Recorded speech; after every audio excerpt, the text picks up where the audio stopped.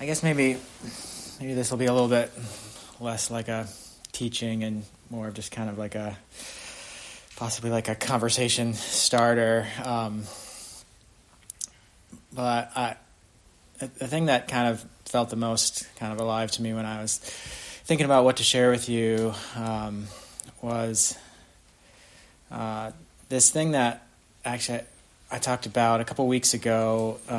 We had a men's meeting, and I was just listening to the different guys share about stuff and really kind of appreciating what they were talking about. And I kind of had this this thought occur to me, and I shared it a little bit at the end of that meeting, and it's kind of felt a little bit like useful to me over the last couple of weeks, and I thought I could kind of like explain what I began to share there again with you guys, maybe in a little bit more detail.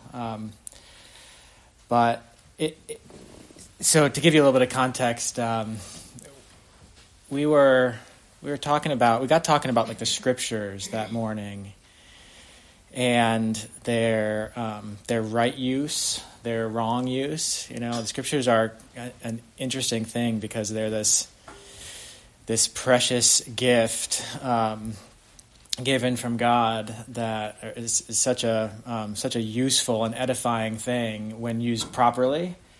So Paul could say to Timothy that, like, you've known the scriptures since you were a child, which are able to make you wise unto salvation through faith.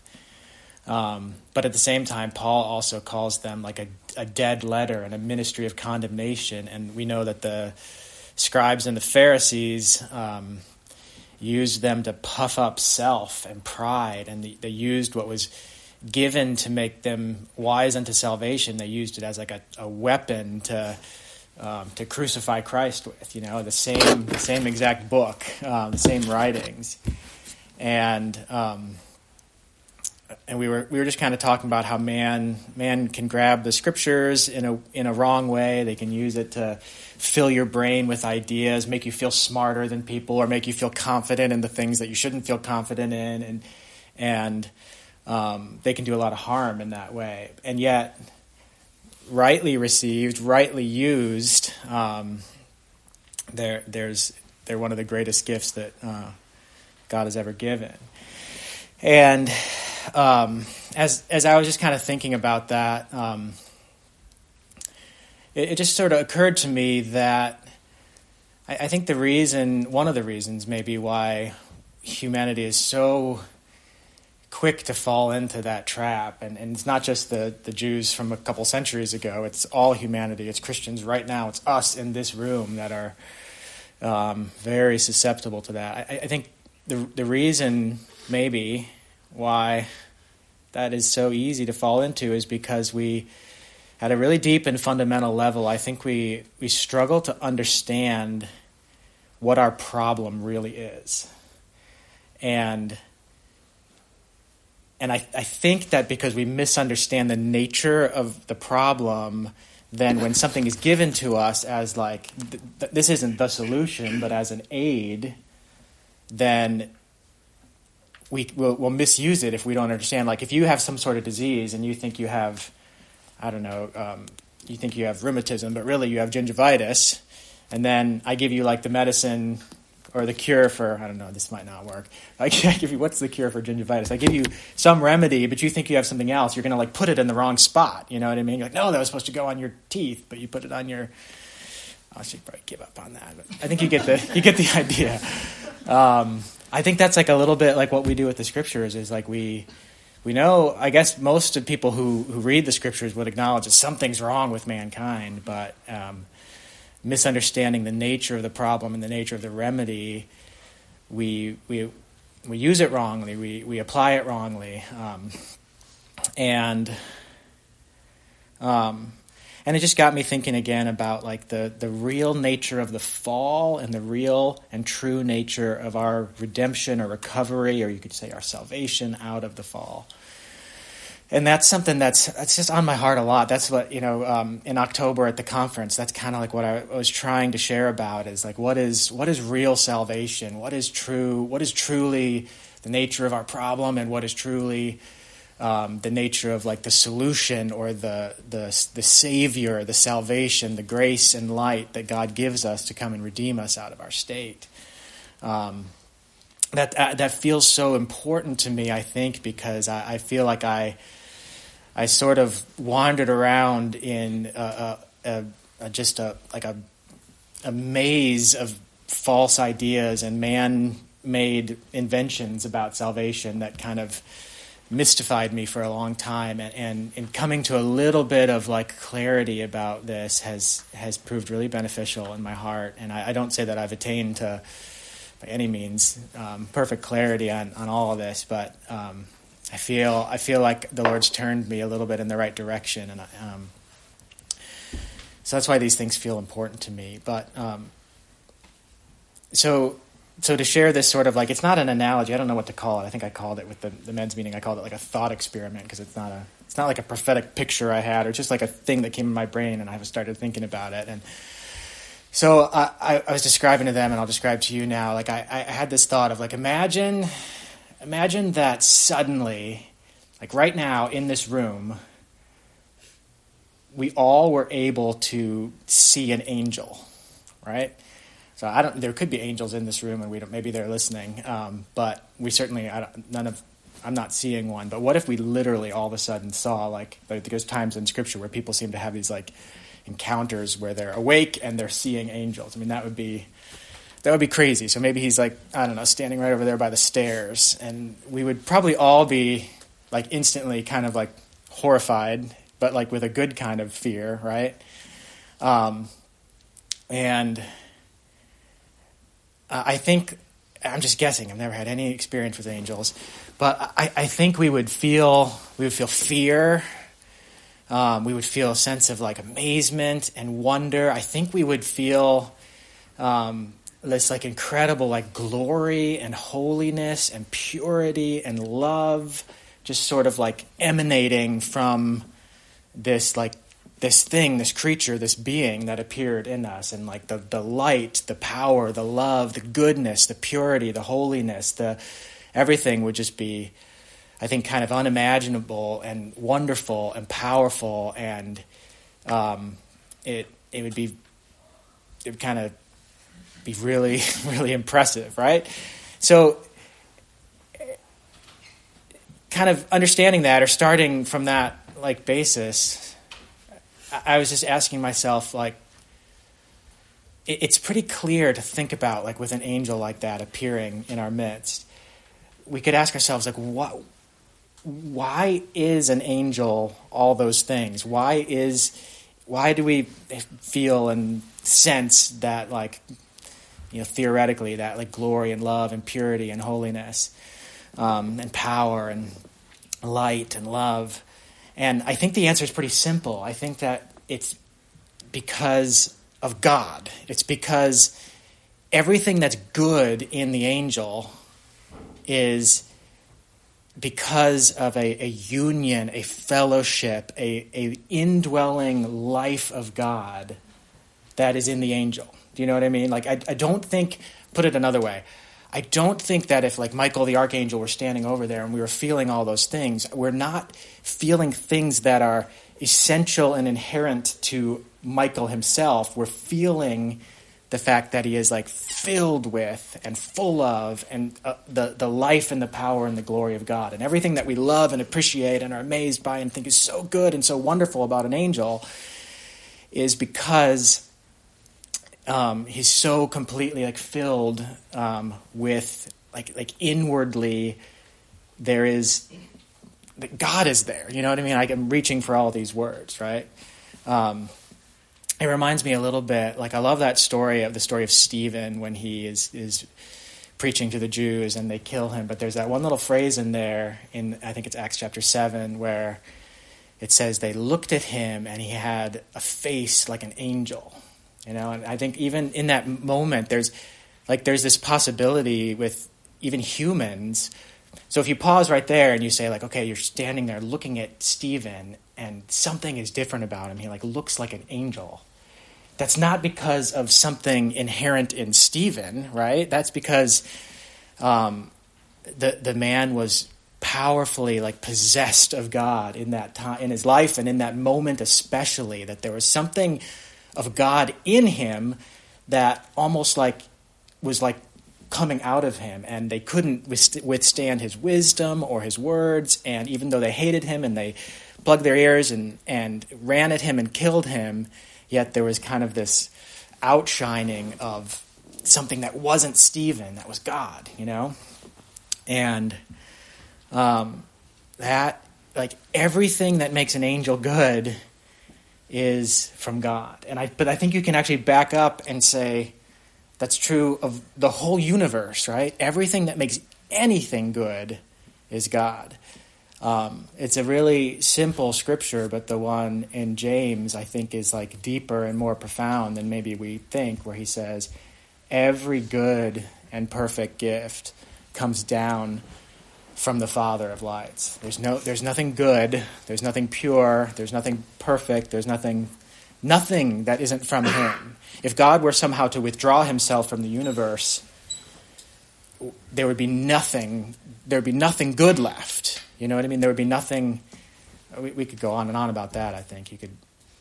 I mean, even in the natural creation, there is even in a world of people who aren't necessarily walking with God, there's still kind of the I don't know, the little like the remnants and the residue and the shining forths in little ways of God's goodness, like, and anything that anybody experiences that is good, even just the beauty of like the sun shining and the like warmth of, or comfort or friendship or anything that's in any way good has like something of God. And you take God out of the universe and like there's nothing good. There's not two sources, you know. I think that's why Jesus said that somewhat strange statement when he says, "Why do you call me good?" Not that he didn't realize he was good, but because I think he understood that the ruler didn't know who he was talking to, you know. But I say all that because like the next part of my thought experiment is like, okay, we're standing there watching this like angel, and we're experiencing like this like love and glory and purity and holiness. And what if we could observe while that angel renounced God, like maybe similar to like what Lucifer did in the beginning of sometime before, I don't know when that happened, you know, but at least we have this understanding that like that Satan wasn't always Satan, that he, like, God doesn't create anything in like wickedness and torment and evil. So there's this time or this moment, kind of like the fall of man, where some of the angels somehow like turned from and renounced God, right? And like imagine you could see that in an angel standing over there, and somehow for some reason they turned their back on and they rejected and they renounced that life of God. They wanted something. They didn't want to remain in that state of subjection and obedience and being underneath the will of God and being filled with and constrained by and compelled by his life, and they turned away from it. And then imagine we could just sort of see that instantly everything of God left that angel, right? And it would no longer be an angel at that moment. It would be this horrible thing that like the scripture calls a demon, right? And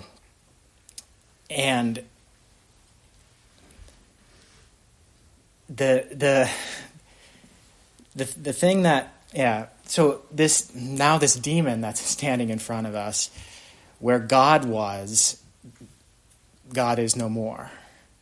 And yet it still has like a life, some kind of a life. It still has an existence, right? It still has a being. It hasn't dissolved into nothingness. It didn't cease to exist the moment. It's still, so this thing that used to be an angel, this demon now has a life, you could say has a will, has strength in some way, has desires, has longings, but has all these capabilities, all these faculties, but in a creature that was meant to be filled up with God, like we had just seen a few minutes ago. But now it has a will, but its will is not in subjection to God. It has a longing, but not a longing for good and righteousness and holiness. And what used to fill this angel is gone, and there's this horrible vacuum of darkness and anything and everything that's not God. And everything that's good has been taken out of this angel. And you get this horrible result. And the scriptures seem to testify. There's all these strange stories about just even what, just like the nature of Satan and demons, like they're horrible, cruel creatures. Whereas, God is an infinite fountain of goodness and love, and is always trying to give himself and to sow goodness and to fill with goodness. There seems to be this other longing in demons where they want to crush and kill and destroy and torment and hurt, So you have a demon possessing a little boy, and the father says, every time it comes into him, it throws him into the fire, And it's like, what is that? Why would it want to take a little boy and throw it into the fire? Or why would all these demons that got cast out of this man go into this herd of swine and then immediately run off of a cliff and drown themselves, Or why would that same group of demons manifest themselves in that man of running around naked and slashing himself with stones and cutting himself and beating everybody that came near him, And I think the answer to that is because we have this willing creature that God vanished from. And so now there is no will to goodness anymore. There is no will to bless and to love and to help. There is just this will to harm and hate and kill and torture. And that's just because anything that's not that comes from God. Do you know what I mean? And we could look at this now demon standing in front of us and just sort of, we could feel like we could with the holiness and the purity and the love. We could feel this sense that there was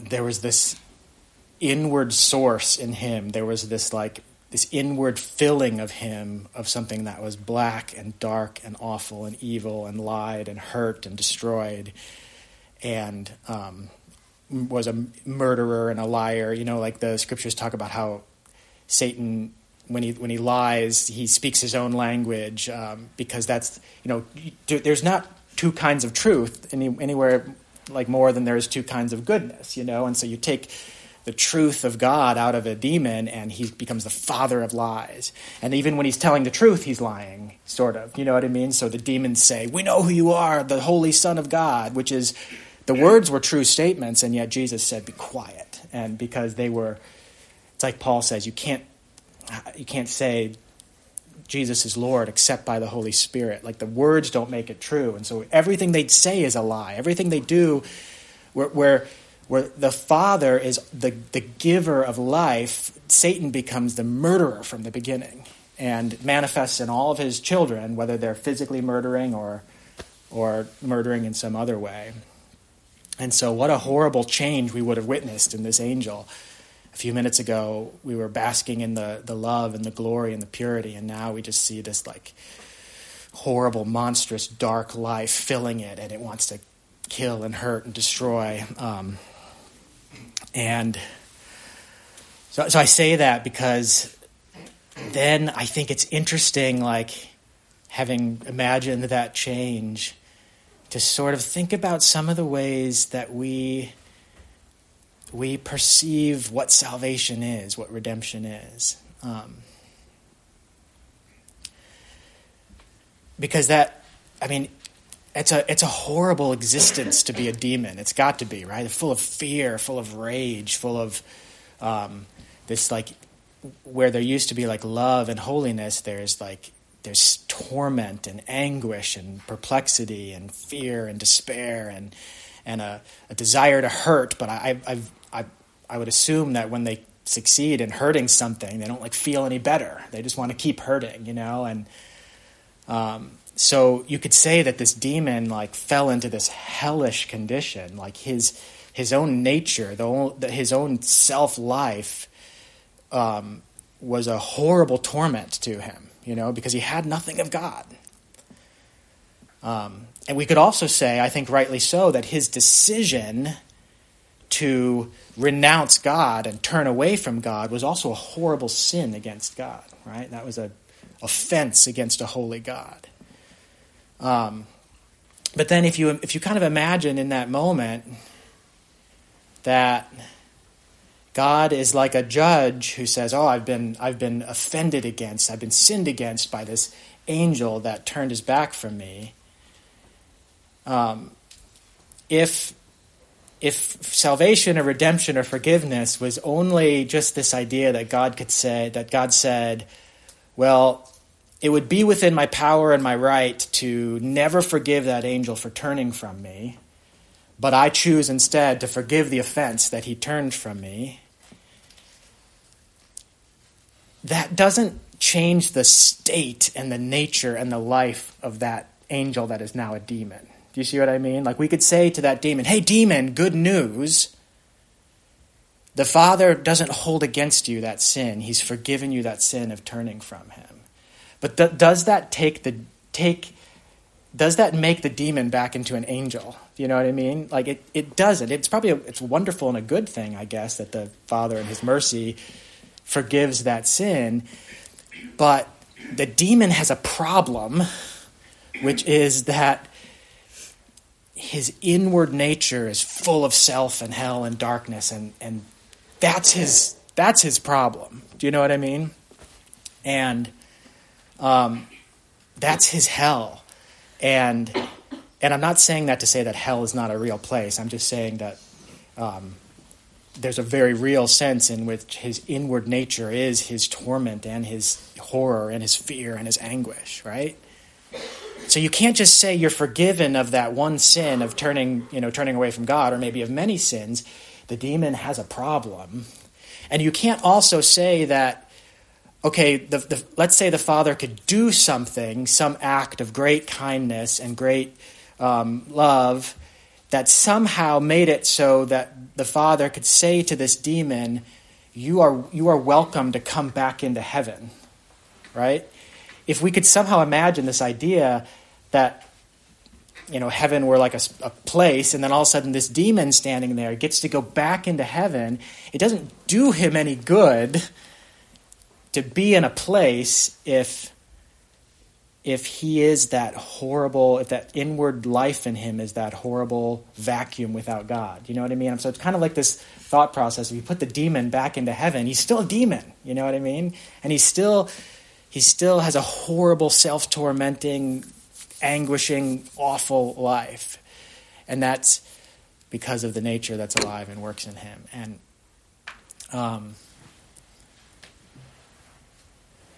so why? What's the purpose of this whole thing? I say all that because that day I was sitting there, and I've thought about it since then. I was chatting with Ryan about it a couple days ago too. That kind of like understanding the clarity of being able to think outside of ourselves and imagine, like, yeah, you can't just like tell this demon he's forgiven. You can't just let him back into heaven in the state that he's in. That's not, like, his problem isn't something like outward. It's not something outside of himself that just some words can fix, like, oh, this person is angry at you, but now he's not angry at you. Okay, now my problem goes away. His problem is like inward and essential. It's the thing that's alive in him and filling him. It's the thing that's not in him. You know what I mean? It's an inward, essential problem. And that is like his cure has to be in the same place and dealing with the same thing where the problem is. Does that make sense? I mean, I think it's very simple. I don't claim to be saying something complicated here, but that is very, very similar or maybe it's precisely the same. I'm not sure. I think it's similar enough to be incredibly helpful and instructive in our understanding of our condition and our salvation. Because we are not that different from that angel. I think kind of maybe the difference it has to do with the fact that we are like alive in this natural world that partakes somewhat of the goodness of God. Like there's that scripture where Jesus says, your Father in heaven in his goodness is giving sun and rain and spreading all of his goodness to everybody, whether they are like not just the people who love him. It says like, be like your heavenly Father. He doesn't just love those who love him, but he loves and gives himself with sun and rain and all these other blessings to everybody in hopes that they would turn and repent. But I think that might be the only reason why mankind in his fallen state doesn't become the same like horrible vacuum of nothing but hell in us like a demon did, is because we kind of temporarily we're able to like live in the body in a natural world and partake somewhat, at least like outwardly, of some of the goodness of God reaching us through creation, And that's also dangerous though, because if that's all our life ever is sort of making it through our years and months and years and decades, kind of being okay with the good parts of natural creation and getting over the bad parts, and we never feel and know and let the Lord deal with what is truly our inward and eternal and spiritual problem, then we will have wasted the entire reason why I think we have a life and an existence in the body, a place to work out our salvation. So I think we're much more like the angel that has turned into a demon. And so the remedy for us, I think this just helps us understand the remedy. I think it helps us understand the nature of salvation. I think it helps us understand the use of the scriptures, and helps us also shed some of like the wrong ideas about salvation. We've talked a bunch about not because ideas matter in themselves, not because the Lord is going to quiz us on our doctrines. Did you have your idea of salvation correct? Then come into heaven. No, you had it false. No, it's because the correct understandings of these things either fuel or inhibit the way that we live that helps us either work with God in the removal of the problem or resist God in the removal of the problem during the time of our life.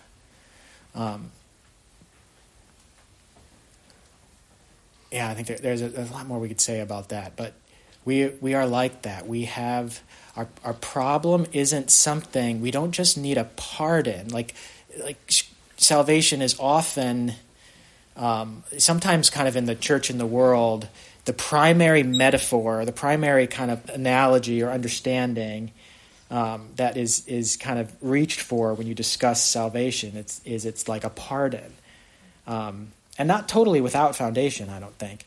But at least I know in my experience in Christianity, it was a lot like, oh, we're like this horrible offender. We're like this horrible, prisoner who is due to go to like life in prison or go to the electric chair or something like that, and we receive a pardon. We receive you get to go free.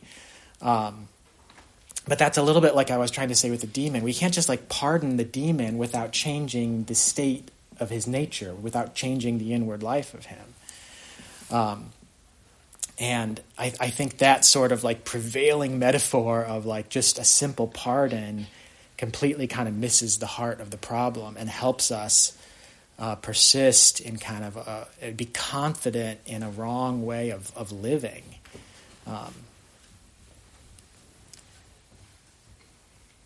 And that, again, that's not to say that there isn't a great truth, I think, to the fact of a pardon, this free mercy, this free forgiveness, this willingness of God the Father to receive back into his kingdom all those who have greatly revolted and offended and who hate him and who have no reason to feel like they deserve any kindness or mercy or anything from God. Like, he absolutely opens his heart in a complete and full and perfect pardon.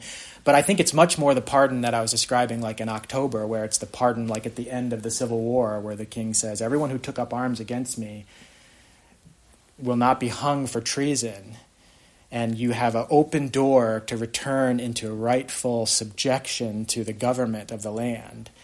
But that's not a pardon that doesn't pardon people while they still hold on to their muskets and they're still wearing their Confederate coats and they're still living in opposition to the government that is trying to pardon them. You know what I mean? So we talked, without rehashing all that, but we talked about, like, the pardon is incredible and necessary, but it's it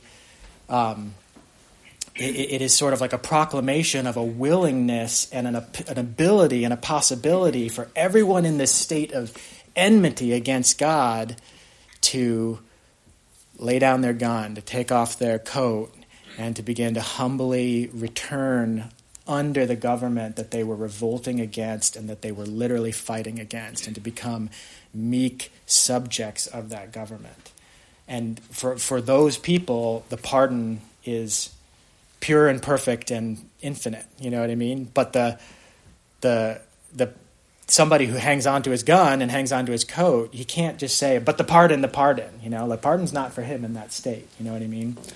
And the church, I think, frequently kind of pushes this metaphor of just like kind of a judicial pardon, something that happened outside of us, whereas we have an inward problem and we need an inward solution.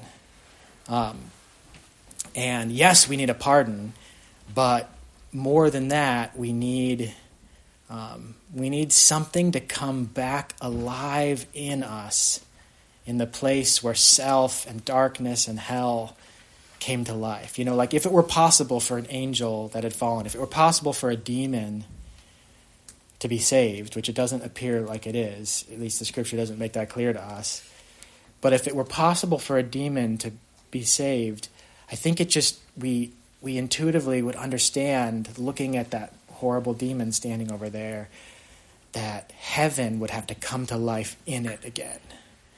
And it would have to cast out self and darkness.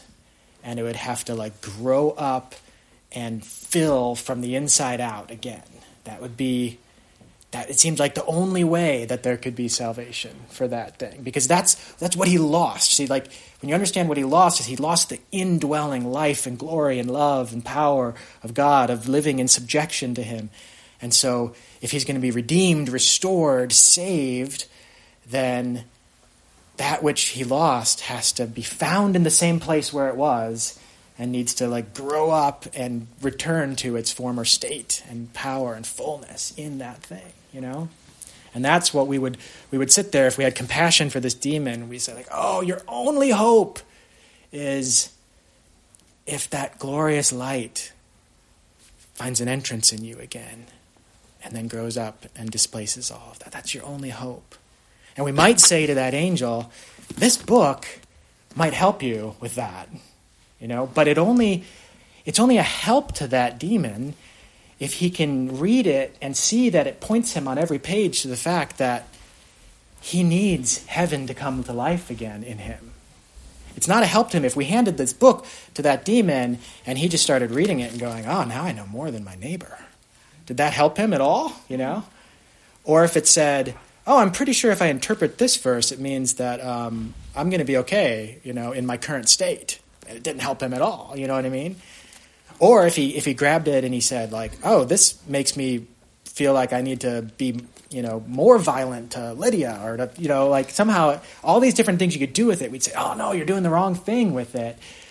Every page of this book is meant to show you that the problem is self living where God is supposed to live, and to turn you to the possibility.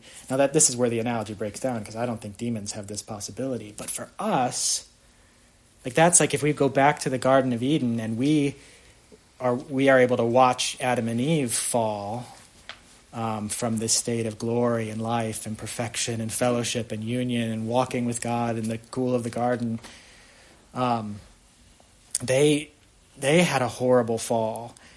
And right from the very beginning, when the Lord started dealing with them, he started dealing with them according to a you could say according to a pardon, because from the very beginning, he had a willingness to receive them back into his kingdom. And we read that in some sense, that Jesus is the Lamb slain before the foundation of the world, that he had even, made provision in his perfect foreknowledge and wisdom. And so he immediately, with Adam and Eve, he stands ready to receive them back. And what it seems like he begins to hint at from the very beginning of the Scripture is a kind of salvation that would have been the only hope for our theoretical demon, right? Which is something sown in the heart, a seed, a little piece, a little. How can you say it? Almost like a secret agent or a spy sent from the world of heaven back in. That's like if we could do that to the demon, if we could say, okay, you are in a horrible state and a condition, and the only possibility for you is that heaven would come to life in you again.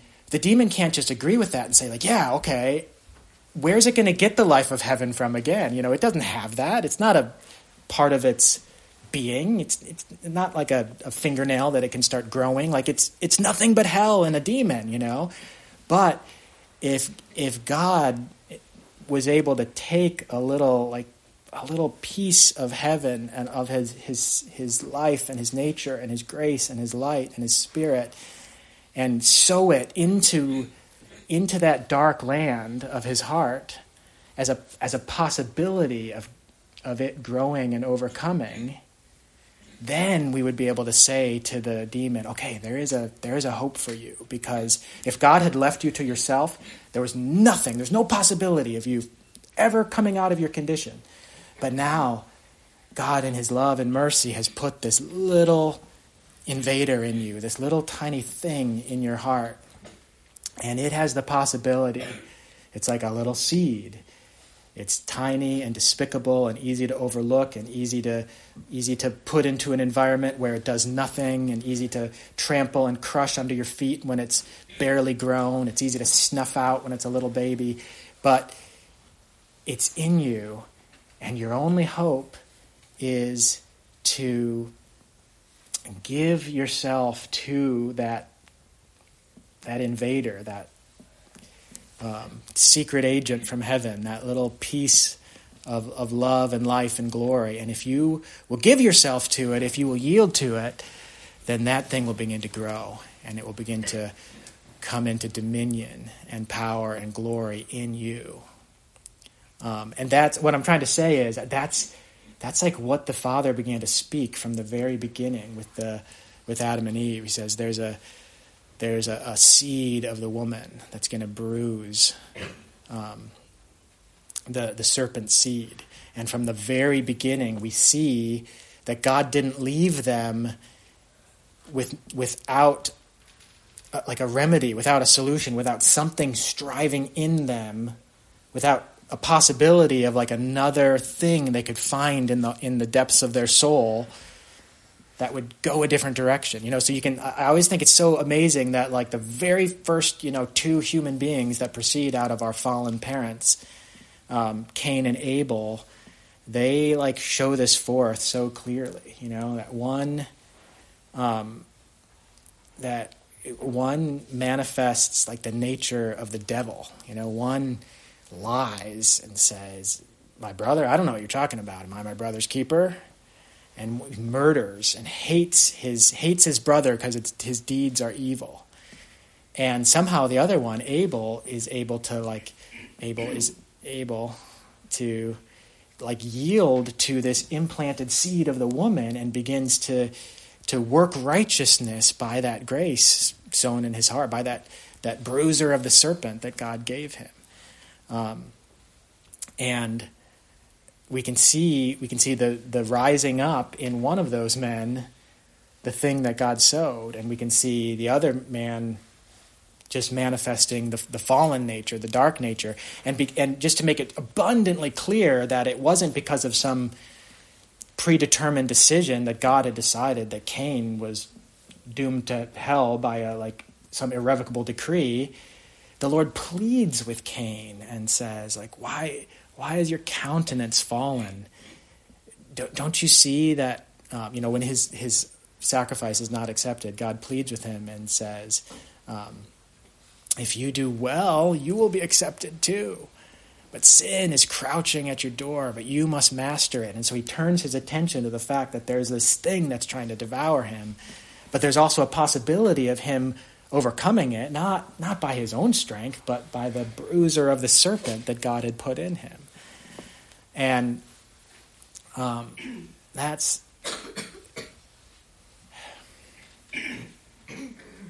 I think it's really, really, again, not because of doctrine, not because of ideas, but it's really important that we kind of understand the nature.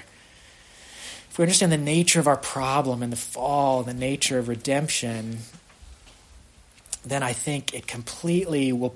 What's so important about it is that it puts the right perspective on our lives. It puts the right perspective on what these 80 years are about. And it will protect us from some foolish, false things of saying that, well, I prayed this prayer when I was 25 or something like that, and therefore I'm safe and I feel comfortable and confident to go on just trying to get as much of the good things of this world before I die. That's not okay. That's not real. That's and it would make us, I think, be really sober and serious about the fact that we stand in time with this gift of God sown into our demonic hearts. And we have this possibility in this period where we can, by that precious gift willing and working in us, we are able to work out our salvation. And if we could see and feel that possibility and the depths to which it actually changes our nature from the inside out, and not just words papering over a problem, or like Jeremiah always says, peace, peace where there is no peace, but like an inward power and leavening grace that is meant to overcome from the inside out our self, our pride, our everything of self, and begin to cause the life and the glory of Jesus Christ to actually manifest and grow and reign in us. I think maybe I want to just read a couple verses from 2 Corinthians, and I think I'll probably end with this.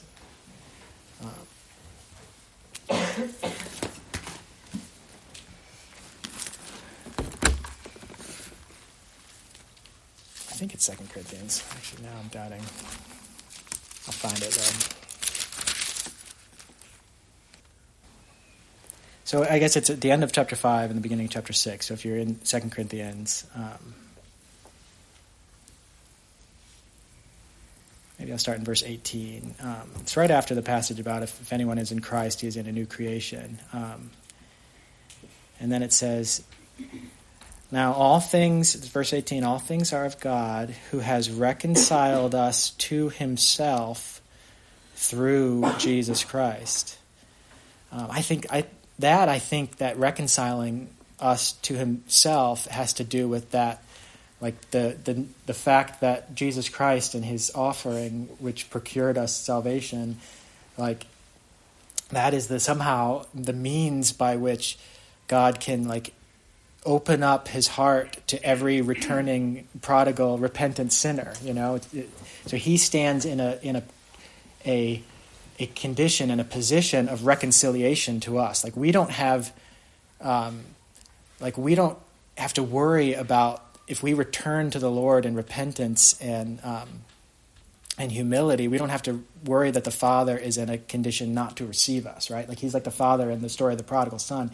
He's watching and hoping and running to us and weeping upon us when we return. So by the work of Jesus Christ, God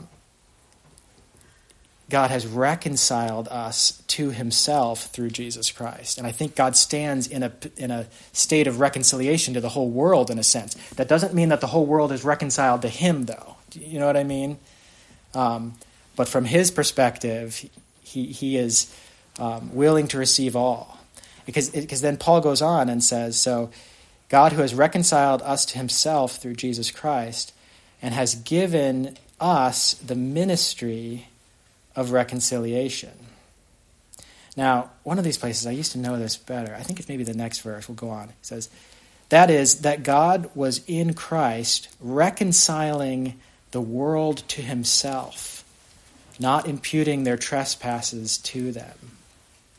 I think, again, that's kind of a fuller, I believe, description of what I'm talking about, that the whole world, he was doing a work which allowed him to forgive and to receive anyone and everyone.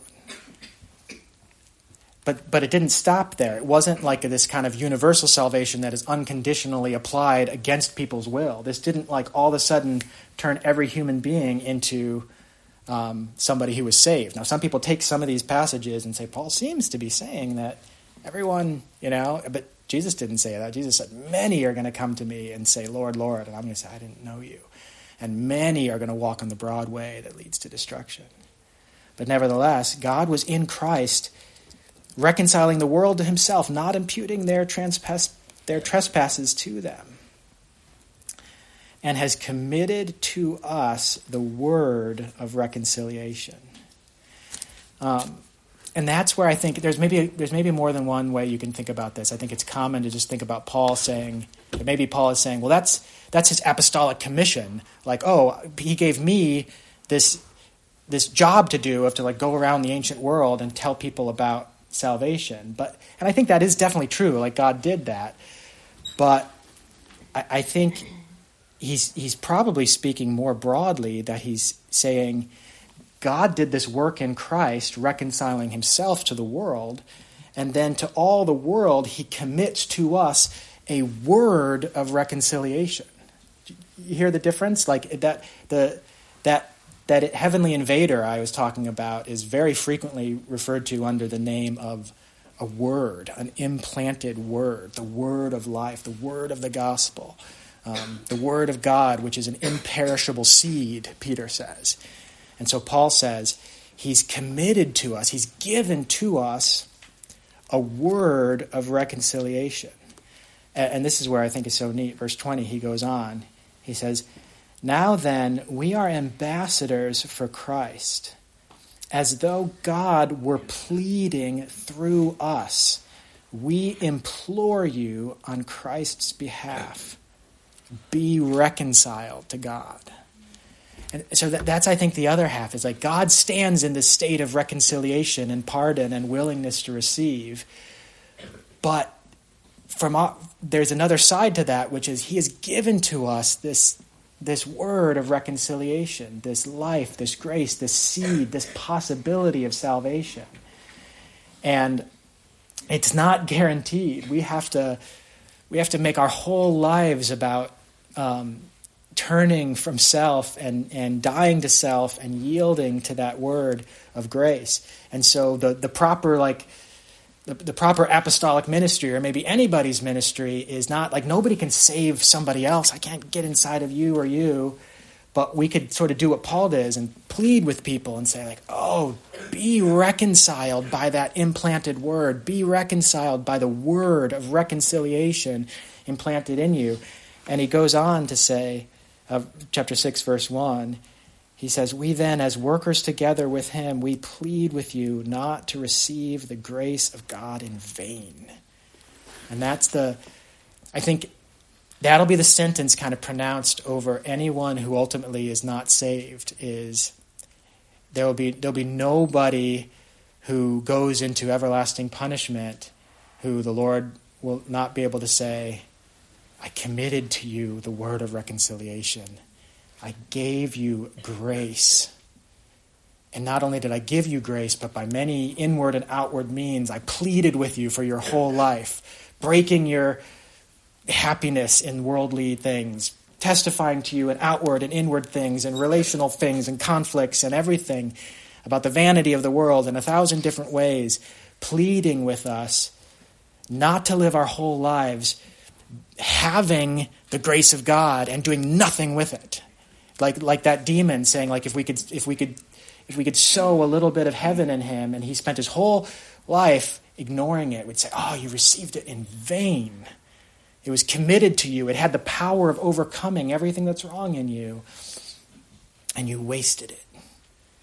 And I think that if you just kind of let your mind kind of go over all the parables and even just all the scriptures, that's why I was saying at the beginning, the scriptures seem to testify of this, like from the beginning to the end, of all these pictures of a seed sown, a Moses sown into a dark land meant to go and to redeem and rescue and pull out, and to all the parables about the growth of this, the possibility of having this heavenly talent given you and then having it taken from you at the end of your life, and God saying you did nothing with it. The thing I gave you was meant to grow, and you received it in vain. It just, and it'll be taken from you, because it wasn't given to you just so you could say, oh, I've got it. It was given to you because you had a problem, which is you had this life of self and hell alive in you. And so I gave it to you so that it could supplant it. It could be like Jacob, the supplanter, the secondborn who takes the place of the firstborn, who rises up and kicks out, the Isaac who casts out Ishmael. That's why I gave it to you. You just said, oh, I have it. And I went to a church that made me feel comfortable, where we just all talked about how we've got it. But did it rise up and kick out Ishmael in you? Did it do what it was meant to do? If it didn't, you received it in vain. And I don't care if you say, Lord, I went to church. Lord, I did this. Lord, I preached. I did miracles. I did mission trips. It doesn't change the fact that you still have the same problem the demon had, And so, I went a little long. Maybe we'll open it up for some conversation after that. Let me make it possible for folks to unmute themselves one moment here.